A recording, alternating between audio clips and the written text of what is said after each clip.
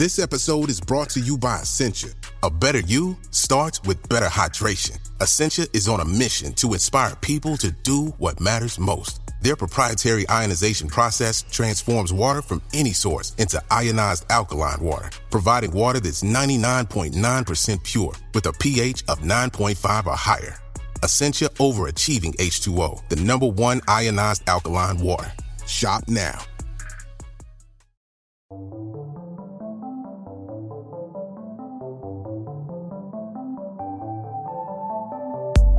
Hello and welcome to Radio Astronomy Shorts, a podcast from the makers of BBC Sky at Night magazine, in which we speak to some of the leading minds in space science and astronomy. I'm Ian Todd, I'm the magazine's editorial assistant, and this time I spoke to astronomy and science writer Dava Sobel. She's hosting a new 5-part series, Stargazing, which begins 23rd of August on the BBC World Service. I started off by asking her what the show was about and how she got involved.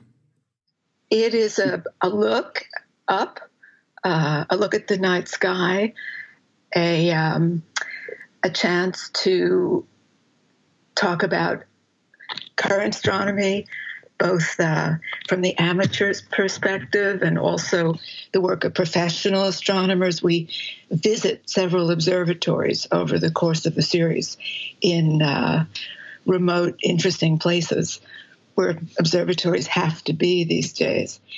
And it also goes back in time. We talk about astronomers from the past, especially Copernicus.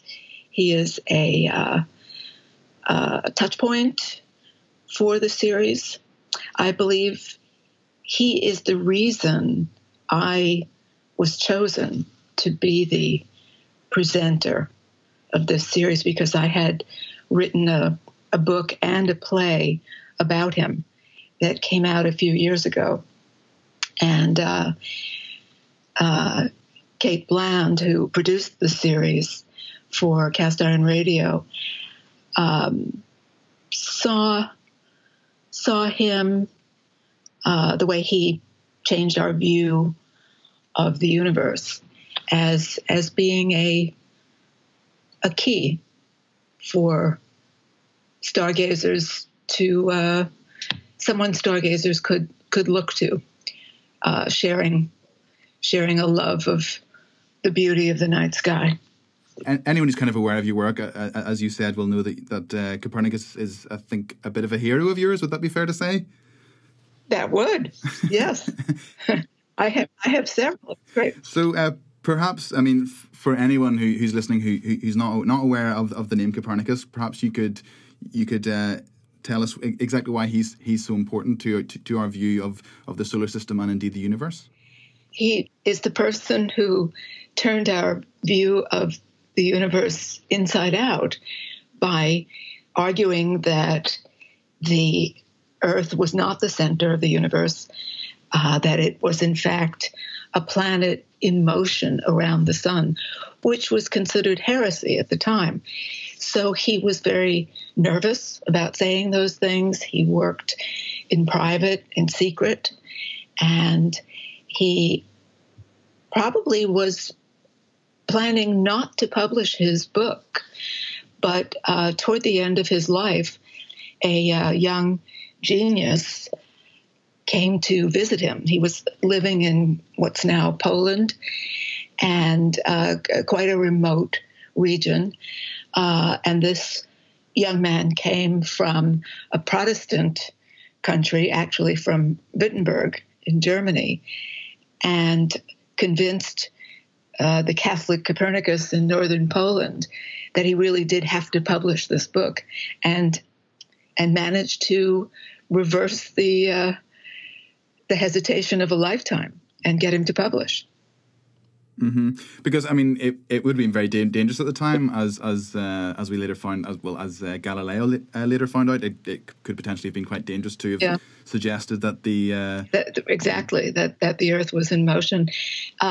Galileo took all the heat for Copernicus. Copernicus died while the book was being printed, so he never knew the reaction. Whereas Galileo learned it in a most dramatic way. Mm-hmm. And Copernicus and his life actually forms the basis for the very first episode of the show, doesn't it? Yes, Yes, and we had wonderful cooperation from Marek Kukula, who is the public astronomer at the Royal Observatory, Greenwich.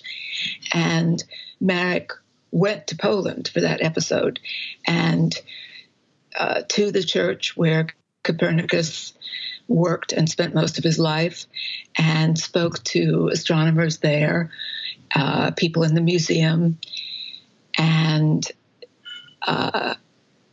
then I visited Marek at Greenwich, and we looked at the copy of Copernicus's book that is kept in the library at Greenwich. Absolutely incredible. Yeah, so it sounds like, as you said, that the first episode is very much kind of putting Copernicus into historical context, but then the next episode you're in the Chilean desert. So it really kind of jumps between history of astronomy and modern astronomy, doesn't it? Yes, it does. And the focus was on going to places around the world as much as possible because it is the World Service. So astronomers really love the high desert in Chile. It's an ideal place to do astronomy. So what other themes will the series be exploring? Are you able to tell us? Oh, yes. We'll talk about the different types of astronomy. Most people think, naturally enough, of optical astronomy, of looking through a telescope or just with the naked eye looking up and admiring the planets as they move among the stars. But we also talk quite a bit about radio astronomy and infrared astronomy. There are many ways to explore the universe, including through X-rays and gamma rays. And we touch on all of that, too. Why do you think astronomy continues to capture people's imagination? Partly because of the beauty of the night sky. We forget about it living in big cities. But the impetus for the series, I think, dates to a night when Kate Bland happened to be outdoors in a remote region and looked up and felt completely dazzled by what was overhead. And most of us have had that experience and of feeling either thrilled by it or terrified.